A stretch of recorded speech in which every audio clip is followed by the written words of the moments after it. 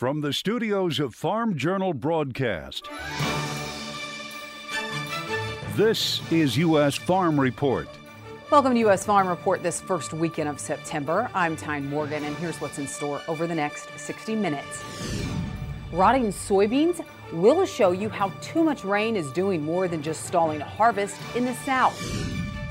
Labor issues remain along U.S. railways. So our hope is that moving forward, that will provide some real momentum for some of the other remaining unions to actually come to an agreement as well. Why a possible rail strike is now less than 2 weeks away. Meet an Iowa man who survived a grain bin entrapment just 2 weeks ago.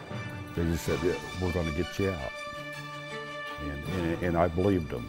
And his message for others who are emptying grain bins this fall. That's a story of survival. And in John's world, the change of seasonal anxieties.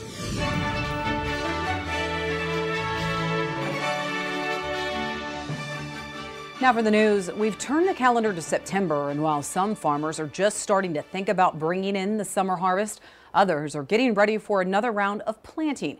And over the next couple of weeks, growers will be looking to plant the winter wheat crop, but putting seeds into dry soil may be challenging. Take, for example, Oklahoma, where a vast majority of the state is in some sort of drought. Recent rains have been small, meaning not much change in the latest drought monitor. Officials say soil moisture levels are also pretty depleted, and you can see in this map showing the one-day average for moisture in the top 4 inches of the soil. Most places with less than 1 inch of water available. That's not good news as we head into another winter where some forecasters are predicting dry conditions to continue. And as you look down into those soil profiles, you know, we have sensors at 2, 4, 10, and 24 inches. Unfortunately, they get drier as we go deeper into the soil. So until we get some heavier rains that will replenish those soil moisture levels, I'm a little bit pessimistic about what our chances are going forward into our wheat crop.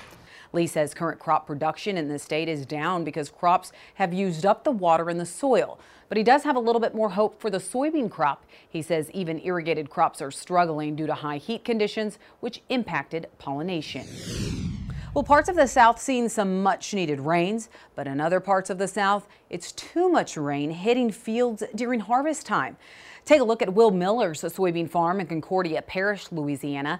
This week in Louisiana agriculture reporting that after 2 weeks of daily, sometimes torrential rains, this is what's left of his fields. Miller has 3,000 acres of soybeans. Many soybeans have sprouted in the pod and died, leaving behind moldy soybeans. And the worst acres still have water in the field. And for many like Miller, this has been the most expensive crop ever. Miller says there was drought early in the season, causing him to irrigate 8 times, only to have too much water come at harvest time. He's now working to salvage what he can, and at last report, 55% of the state's soybeans were rated good to excellent. That's down 8 percentage points from the previous week. Well, big news in the beef world. Walmart is investing in another beef processing facility. Drovers reporting the company will become a minority partner in the sustainable beef plant that's due to be constructed in North Platte, Nebraska. 3 years ago, Walmart announced a partnership with 44 farms to provide Angus beef for about 500 stores in the Southeast. Sustainable Beef's plans are to process 400,000 head per year. That's about 1,500 head a day. Groundbreaking is scheduled for later this month, with the facility opening in late 2024. Well, 2 people could face decades in prison after being accused of defrauding investors of millions of dollars in an apparent Ponzi scheme based on cattle and marijuana. A federal grand jury found 70-year-old Riva Stocknew and Ron Throgmartin guilty of wire fraud and money laundering. Government prosecutors say the couple raised some $650 million from investors that were promised 10 to 20% returns on their money in a matter of weeks, then took the money from new investors to pay off the older investors, claiming the money was backed by short-term investments in cattle. They also solicited investments for a marijuana business. Sentencing is scheduled for January, and they could face more than 100 years in prison. And horrible losses to the farming community in a small rural North Dakota town. 4 people are now dead following a murder-suicide in North Dakota. Investigators were called to a farm just northeast of Leeds, North Dakota. There, they found 4 people dead in a wheat field. All had gunshot wounds. They've been identified as 56-year-old Doug Dolmaj, the owner of the farm, who was shot in his combine while he was harvesting, and 3 others who were assisting with the harvest. That was 34-year-old Justin Bracken, 64-year-old Richard Bracken, and 59-year-old Robert Bracken, all related. Family members say there was a dispute which ended in one man killing his brother, his son, and Dolmaj before turning the gun on himself. Dolmaj had served as president of the Benson County Farm Bureau, friends describing him as a pillar of the community, calling his death a devastating loss. Everybody, Doug didn't have enemies. Everybody loved Doug. Just a tremendous role model for all of us.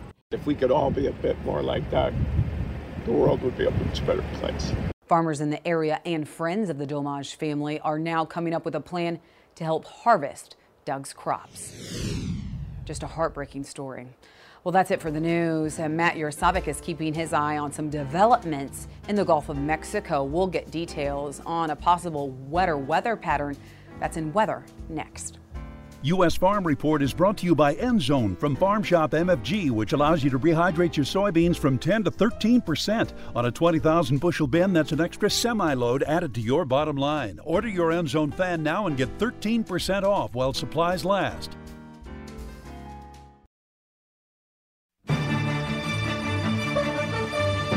Time now for a check of weather with meteorologist Matt Yurosavik in our South Bend studios. Well, Matt, a year ago is when Hurricane Ida hit, leaving behind devastation, but also historic rainfall totals from the Gulf Coast all the way up to New Jersey. And now a year later, I know you are watching and keeping a close eye on quite a bit of activity in the Gulf.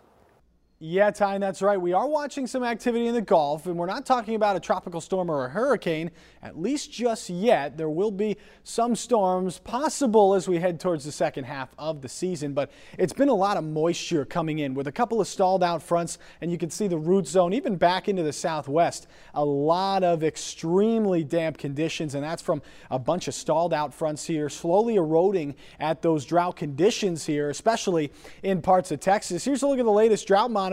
Not much going on through the south where it's been extremely wet because of all those stalled out fronts that were going on, but we've seen some major improvements over the last couple of weeks. Really, Colorado down into parts of Arizona and New Mexico. And just in the last week, eastern Texas starting to erode at those drought conditions.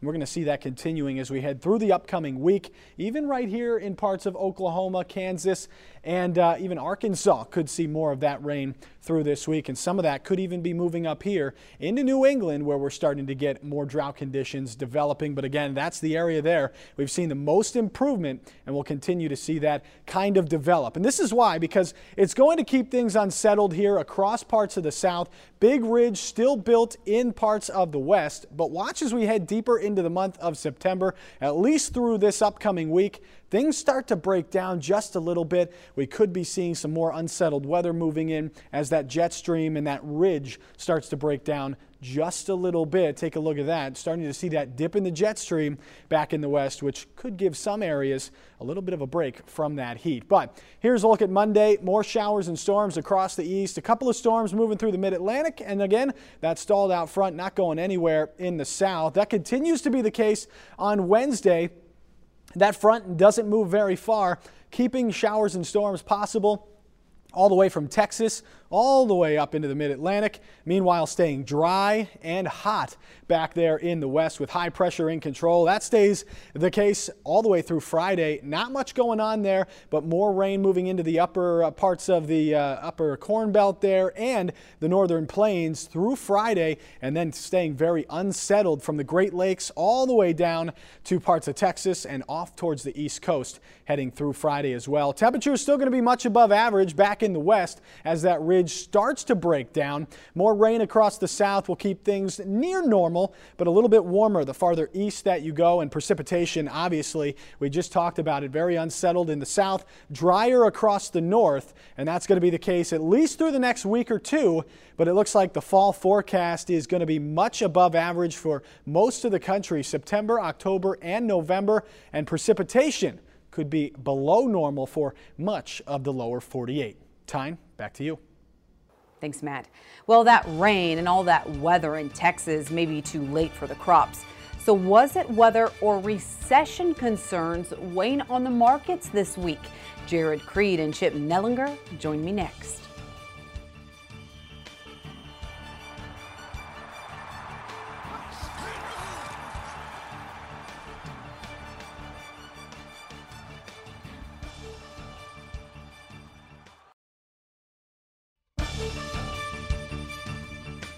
Welcome back to U.S. Farm Report this weekend. Jared Creed as well as Chip Nellinger joining us. All right, this week, the market action. I mean, last week we were talking about these Pro Farmer Crop Tour results. Pro Farmer coming out with their number well below what USDA's last forecast said. So, Chip, I mean, you thought that maybe we would see some fireworks on Monday, but why did that not happen this week in the markets? Well, I think a couple things. We did rally into last Friday, the Pro Farmer numbers. We saw a nice rally, and we tried to rally the first of this week. I think we're running into a lot of financial market headwinds. We've got the dollar essentially at 20-year highs. You've got the interest rates now basically retesting the highs from a couple months ago. Stock market's well off its highs from a couple weeks ago. And there's still general, fears about an overall world economic slowdown, and that seems to be the headwind right now. Pro Farmer was out undoubtedly bullish on the corn. I don't think there's any question that yields have shrank back from what the perception was a month and a half ago. But now does the USDA tell us that? And that's still a week and a half away, and they usually take a slow, measured approach to it. So in my mind, the financial market headwinds really kind of held us back this week. Yeah, Jared, you were on Pro Farmer Crop Tour. You saw some of the disaster in the Western Corn Belt firsthand. You're in Iowa. I mean, when you saw these yields come out from Pro Farmer, did it surprise you a bit based on what you had seen last week? I don't know if saying that it surprised me is the right term. I would agree with Chip that at this point in the year, we've become accustomed to understanding what our production is in a much tighter range. And given all the various estimates that are in the industry, and no disrespect to Pro Farmer, at the end of the day, their estimate is just another private analyst estimate for total crop production. But again, at this time of the year, we're used to knowing that we have enough coming our way. And I'd say that the production guesses today are wider than normal, with an extreme amount of variability north to south, east to west, with the kitchen sink of issues been thrown at the American farmer this year, specifically on corn production and quite quickly catching up on soybean production. So, Chip, then as we head into the September crop report, is there anything that could fuel this market, or do you think that actually we could see maybe more of a bearish reaction based just on how the markets are reacting right now? Well, I think both. I think if the USDA, and this is a big if, has a fairly sizable drop in corn yields, and in my mind that means 3.5, 4 bushel drop in corn yields, I think that could be perceived as friendly under the assumption that they've got further to cut on the October and future reports. My fear, though, is since the Pro Farmer Tour dropped it down under 170, that the USDA takes a more measured approach, takes it down a bushel and a half. History has told you that as they bring the yield down, they also drop the demand, and that's going to make it harder to have a bullish reaction. So my fear at this point is, unless it's a 3.5, 4 bushel plus cut from the USDA, it might be perceived as bearish because of the depth of the cut from the Pro Farmer Tour. I gotcha. Okay. And Jared, I mean, based on how this last crop report from USDA was measured, that was based on surveys as of August 1st. We saw some areas where that crop really went backward since August 1st. But talk about the methodology then leading into this next crop report. Will they enter into fields, and what will be measured? It's been well advertised that the August crop report was not going to have any numerator data, no USDA plots measured. That does happen in the September report. They will obviously see what they see. It's still a random process there. Odds are low that you're going to see any ear weights in the September crop report. It's probably going to be published out in October. So that means you're going to have an average, 3-year average of ear weights. So you're kind of backing into yield there. And I think Chip is right that the environment that we are in right now, you can't forget, we're still at $14 beans and $6.50 corn. The cash market is likely going to have to decipher where you have issues and where you don't. It's going to get tougher to have bullish and bearish reactions based upon USDA numbers, especially at this time of year, given everything else that we have going on in this world. All right. Well, given what we know about the outside markets and what influence it had this week, given what we know about the crop potential in the field, what possibly should your game plan be when it comes to new crop just ahead of harvest? We'll talk to Jared and Chip about that coming up later on U.S. Farm Report.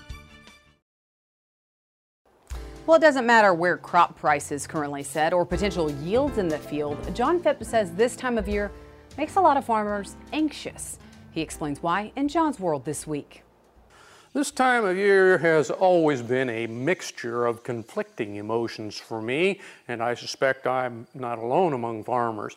Now, we can plod along apathetically earlier in the calendar year, maybe getting some mild excitement from watching the markets and congratulating or, more likely, consoling ourselves. The emotional ramp-up actually really begins when the planters enter the field. For one thing, suddenly weather vaults to the top of our attention priority list. While our little tiny speck of global farmland hasn't been terribly dramatic this year, it has had its moments. We had cool early temperatures which shifted seemingly overnight into a remarkably hot summer with minuscule thunderstorms or drawn-out drop-by-drop drizzles that just barely sustained our hopes.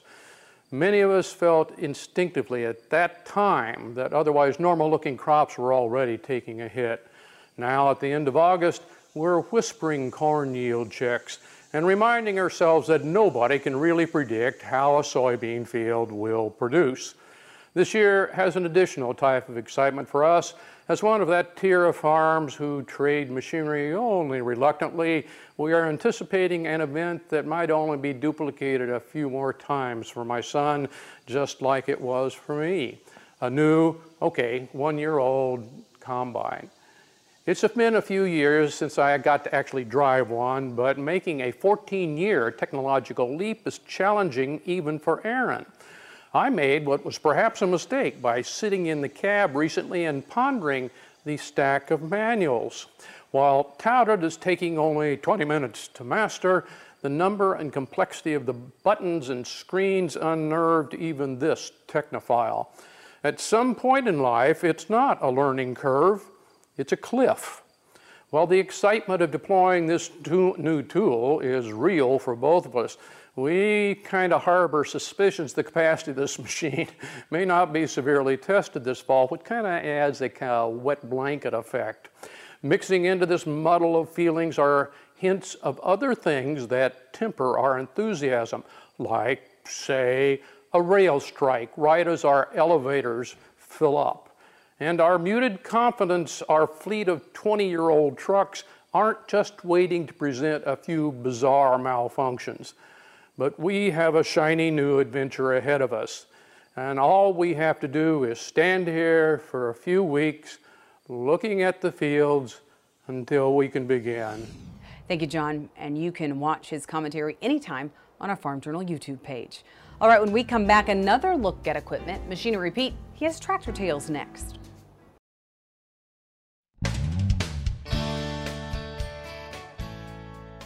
Hey, welcome back to Tractor Tales, folks. This week we're off to Ohio to learn about a family-owned Allis Chalmers that spent many years on the dairy farm.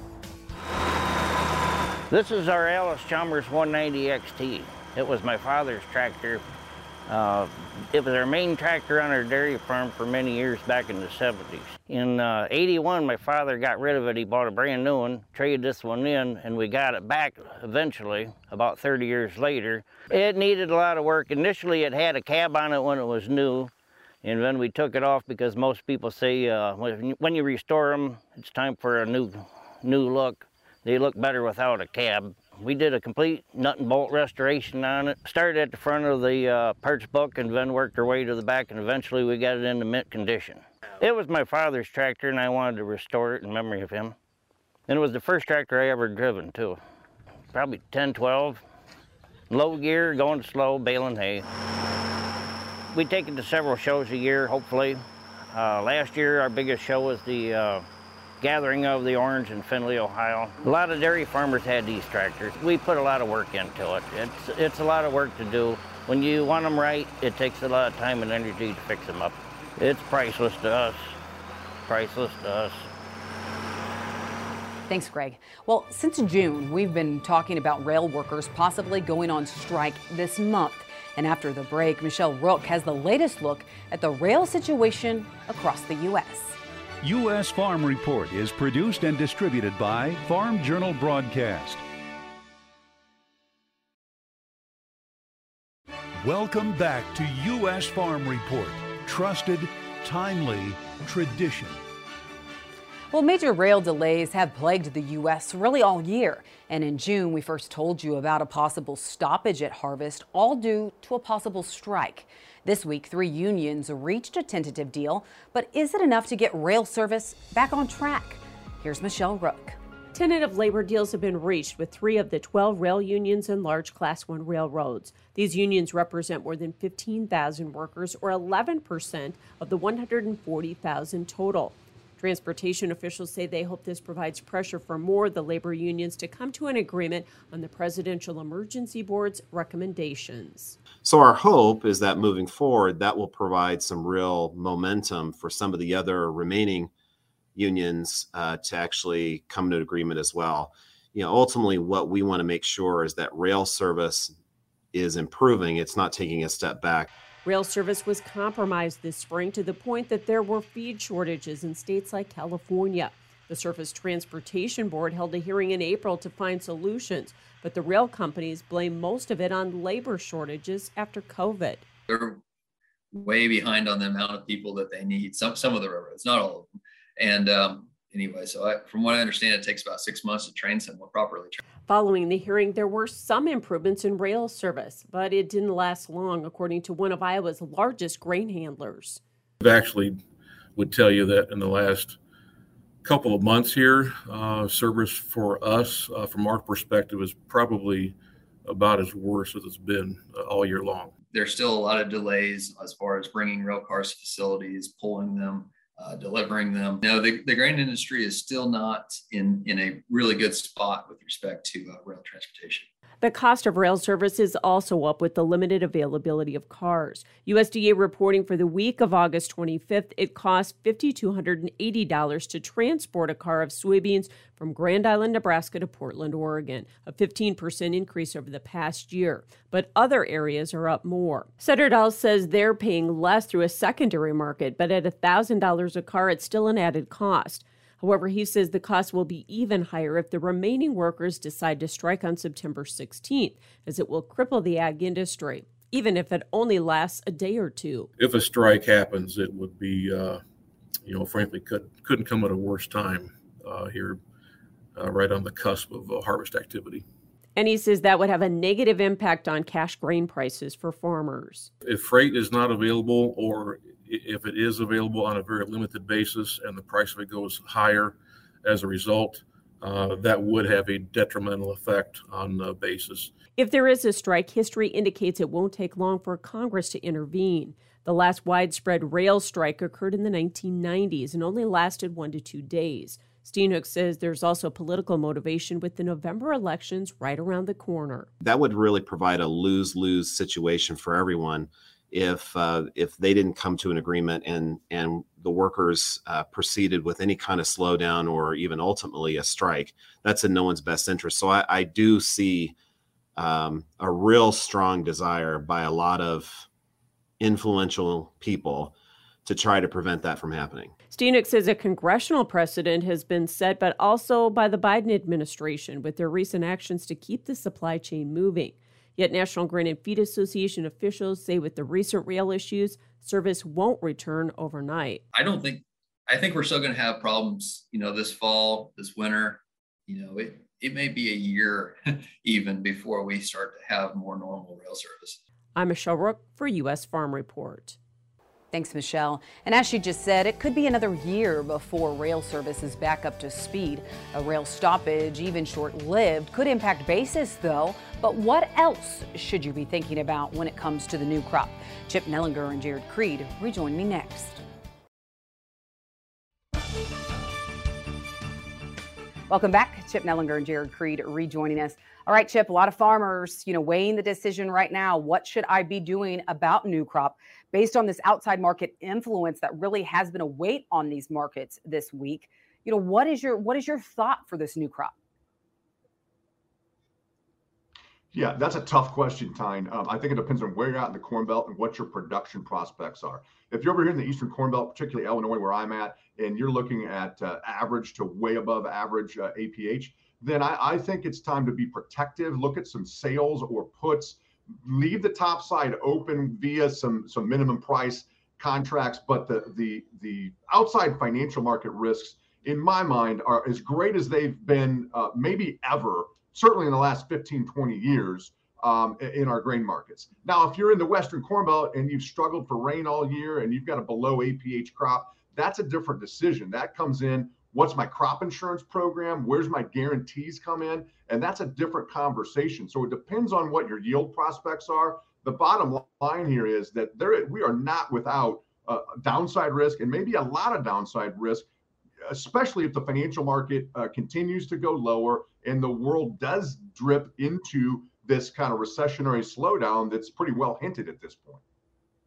Yeah, Jared, you were in one of those areas this week that has really been hit hard by drought, and that's Kansas. And I know you saw firsthand crop potential there. There's folks that right now are, chopping corn, leaving those test strips for insurance purposes. As you get in some of those drought-stricken areas, what do some of those farmers need to keep in mind when it comes to their marketing plan? A lot of what Chip just mentioned, actually, individuals that are struggling with the yield today, they darn well better understand what their insurance scenario is. And I would make a case that anybody that is in that big of a problem, their risk is actually likely shift from 22 over to the 2023 crop year. So I would say that it's more than just identifying what I need to do on this crop year, because your hands may be a little bit tied. The last piece left to determine on total revenue for those producers that are looking at a disaster of crop production is determining what the October averages are going to be for both beans and corn. Beans are currently below the spring insurance price, so there's a heightened chance of revenue insurance claims. And at this point in time, corn is a fair clip above its spring insurance price, so the only trigger that's there is a yield loss. So at that point, the farmer runs the risk of a lower price from today through the month of October, ultimately creating a lower indemnity payment from their multi-peril insurance. There are ways to go about and protect that, but it all starts with having that discussion with the insurance agent. And at the same time, I think that those producers need to be looking out at 2023 and not just get lost in the translation of just 2022. Well, Chip, when you look at that side of it, the supply side of it when it comes to grain, and then let's get into the cattle side of it, because we've seen the drought impact on this cattle supply. We've seen this feeder cattle market be fairly strong. We know we're going to have this tighter supply of calves come this fall. But are there any warning signs when it comes to the cattle market right now? Well, we've seen a little setback in the cash cattle market here the last couple of weeks. We continue to see breeding stock liquidated because of the drought. First, it was the drought in the kind of that western plains and that northwest corridor.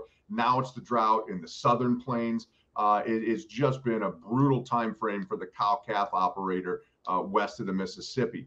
And as a result, you've seen a lot of breeding stock go to market, and that's kept the numbers high and kind of kept the lid on things. I think going forward, that becomes much more bullish down the road. However, the big caveat is, we talked about it earlier ahead of the break, is the world economy going into some sort of a large slowdown in here? And that is going to be something that keeps a little bit of a lid on things. But I think fundamentally the cattle market's set up for really good things down the road here, but you have to kind of put an asterisk next to that because of a potential slowdown in the world economy and the domestic economy, more importantly. All right. Chip, Jared, thank you so much for joining us this weekend. We need to take a quick break, and then we'll have a close call. Stories of survival from Iowa, a grain bin entrapment that just happened last week. We'll have that story next on U.S. Farm Report. Close Calls, Stories of Survival on U.S. Farm Report is brought to you by AGI. AGI offers complete systems and solutions with industry-leading products to meet your needs. From AGI bins to Nico dryers, Hutchinson grain loops, and portable systems, AGI has you covered. To learn more, visit aggrowth.com. Heading into harvest, many of you may be working to clear out space for more storage by cleaning out grain bins. But that simple task on the farm turned into a close call for one Iowa man just 2 weeks ago. And this week, we have an exclusive look at his story of survival. So it looked a little bit different than last time I saw him. This week was only the second time Justin Hudson had met Mark Wilson. No problem. Everything that you did. Yeah. Saved my life. Well, the first time was nearly 2 weeks ago when Wilson was trapped in a grain bin just outside of Moravia, Iowa. The beans on the north side of the bin were up to the eave, and I was trying to get as much as I could off the north side, but I ran out of grain vac tube, and that was as far as I could go. Cleaning out a grain bin is something Wilson has done more times than he can even count. So then I tried to turn around and suck some around the door so we could get another door open. And that's when things went bad. Wilson says that's when suddenly soybeans started to cave in around him. I couldn't ever free myself, but that inside door was open, the top one, and I grabbed a hold of it, and there was so much pressure that it was all I could do to hang on to that door. With grain up to his neck and his hands still holding onto the door, Wilson had an idea. There was a stick inside the bin, and I was able to kind of lunge for it, and with the length of it in my arm, I got it out the door about a foot, and I was just going like that. And he finally seen it and shut the grain back down. And that's when his coworkers called 911. The call went out. It was for a grain bin entrapment. Ryan Moore is a captain at a neighboring fire department, but he's also a volunteer firefighter at Moravia. He was responsive, hanging onto a rope. There were a couple farmers in there that had gotten some metal up behind him so it wouldn't cover him up, and had gotten a rope around him. Wilson was located close to a door inside the grain bin, which also made the situation tricky. So we had about 2 feet of grain between him and the doorway, and then it went up about 25 feet behind us. As soon as I started talking to him, he's responding with just a calm demeanor and everything. He's not getting his heart rate up, he's not heavy breathing or anything, and I thought, this is really good, so just stay calm. And you try to remind them every once in a while, stay calm. Mark, I didn't really have to because he was already calm. When I first got in the grain bin, I had a dust mask on. And, but then after a while, they could see that I needed some oxygen and pulled that off. They just said, yeah, we're gonna get you out. And I believed them. Moore called outside for this grain bin rescue tube to help alleviate the pressure around Wilson. As soon as we got the tube around him, about that time's when the ambulance and the paramedics showed up. he was by this door, but he's a couple feet from the door, and he's got grain all around him. He's buried up to his neck. So I can't get to him. I can't do anything. I can't give him any medications. I can't necessarily get in there and start an IV on him. And as they tried to get the rescue tube around Wilson, the team discovered there was a problem. The grain vac tube was next to me, and that prevented them from getting the rescue tube down farther. So the beans that we were taking out, they were coming in about as fast underneath with all that pressure. It's kind of like flowing water. With him being so far deep in our tube, the auger had to punt on that one and do a little different method. So we ended up having to auger it and hold the bucket inside the tube instead of just augering it outside the rescue tube like it's designed to do. We did it a little different, and it worked for a little bit, but then I think Mark come up with the idea, somebody go get a shop vac. Wilson was able to use the shop vac to help relieve the pressure around his waist, but they ran into another roadblock. Once we got him loose enough, we were now below our grain bin rescue tube.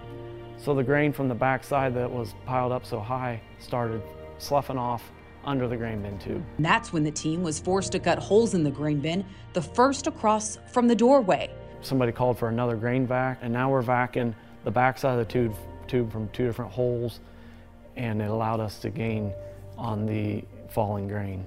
Between Moravia, Centerville, and other fire departments, there were nearly 30 personnel on site, all working to get Wilson out. I've done enough rescues in different fashions that nothing ever goes the way you train, and you have to have a backup plan and a backup plan for your backup plan. Wilson walked out of the grain bin just hours later, and with Life Flight on standby, Wilson was taken to a Des Moines hospital out of precaution. I had so many beans in my pockets up there at the ER. The beans were everywhere. And I apologized, and they said, well, we've had this before, not that long ago, but you came out a lot better than the other gentleman. I was just lucky, thankful to be alive. With soybeans still scattered across the floor on the Moravia Fire Department, there are constant reminders of the remarkable rescue that happened on August 22nd, as Wilson's close call is now a story of survival and one they'll never forget. Ryan, thank you, buddy. No problem. Saved my life. I want to say thank you to Wilson and the first responders and everyone at the fire station for opening up about what happened 2 weeks ago. Now, I did ask Wilson what's the one thing he wants others to know. He said even though you think it won't happen to you, it can. And always have a second person outside if you do have to step inside the grain bin for any reason. All right, when we come back, is there a way to make it rain? Customer support is next. Cloud seeding, is it a real thing?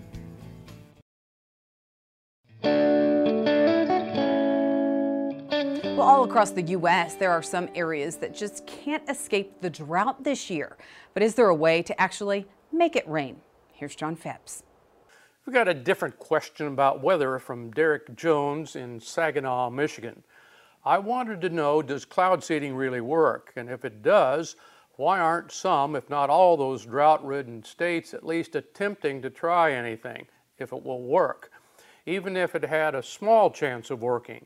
Dead crops, rivers and lakes drying up, animals dying from heat exhaustion. It's clear climate change is only getting worse with each passing year, and if man is a direct cause of these changes, then man can be part of the solution. Well, cloud seeding was first conceived in the late 1800s, but didn't get any traction until we had planes, obviously, to try it out. Basically, various types of compounds are sprayed or shot with artillery shells into the clouds to provide nuclei around which water can condense, leading to particles large enough to fall to the ground. I was going to show a bunch of horrifying dry rivers, but I'll save that for another time and a different topic. However, the rapidly worsening water supply crisis has done just what you suggested, prompted governments to try remedies with uncertain success rates, which is about the best you can say for cloud seeding. Despite the fact that China and other countries are trying more cloud seeding, mostly with silver iodide, it has not produced much evidence it works. It's just too hard to establish a control experiment to compare to. That may change with new methods of measuring cloud droplet size tried last year. Meager evidence from that experiment showed statistically significant rainfall of 6 millimeters, or about a quarter of an inch. That is not practically significant, however, as corn farmers found out this summer. Indeed, the cost of seeding, if it does work, makes it more likely to be used to induce snow for the ski industry, which, looking at ski lift tickets, can well afford it. Outside China, there is no established seeding industry, just a few operations in North Dakota and some other plain states. I am very skeptical whether it will ever be practical or even a proven technology, but if I'm wrong, prepare for a burgeoning climate litigation industry to be putting up billboards to attract those who feel their rain was stolen by a neighboring area.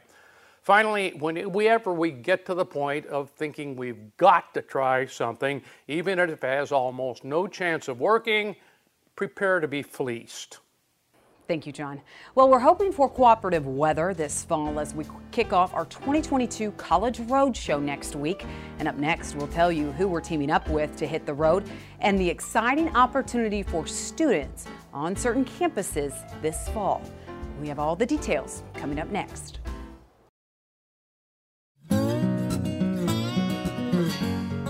Well, September is here. Combines are starting to roll across the Midwest, and college football is back on. And this year, we're teaming up with Beck's to find the research and people behind the projects that could help your farm and all of agriculture in the future. That's because we're continuing our road show at different universities this fall. As we kick off the College Roadshow at Purdue University next week, something new for 2022, a social media contest where student organizations at the schools we visit will have a chance to win $1,500 in donations from Beck's. It's open to any collegiate organization at one of the 7 universities we visit, and it's to create Instagram and TikTok reels or videos answering why we're all farmers at heart. The videos will be judged based on quality, creativity, and the number of social interactions. And just make sure to stay tuned to all of our social media channels on Facebook, Twitter, TikTok, and Instagram. And we will make sure to post all of the details about our College Roadshow with Beck's coming up starting next week. Well, that's all the time that we have for this week. Thank you so much for watching. Be sure to tune in again next weekend as we hit the road and continue our tradition. Have a great weekend, everyone.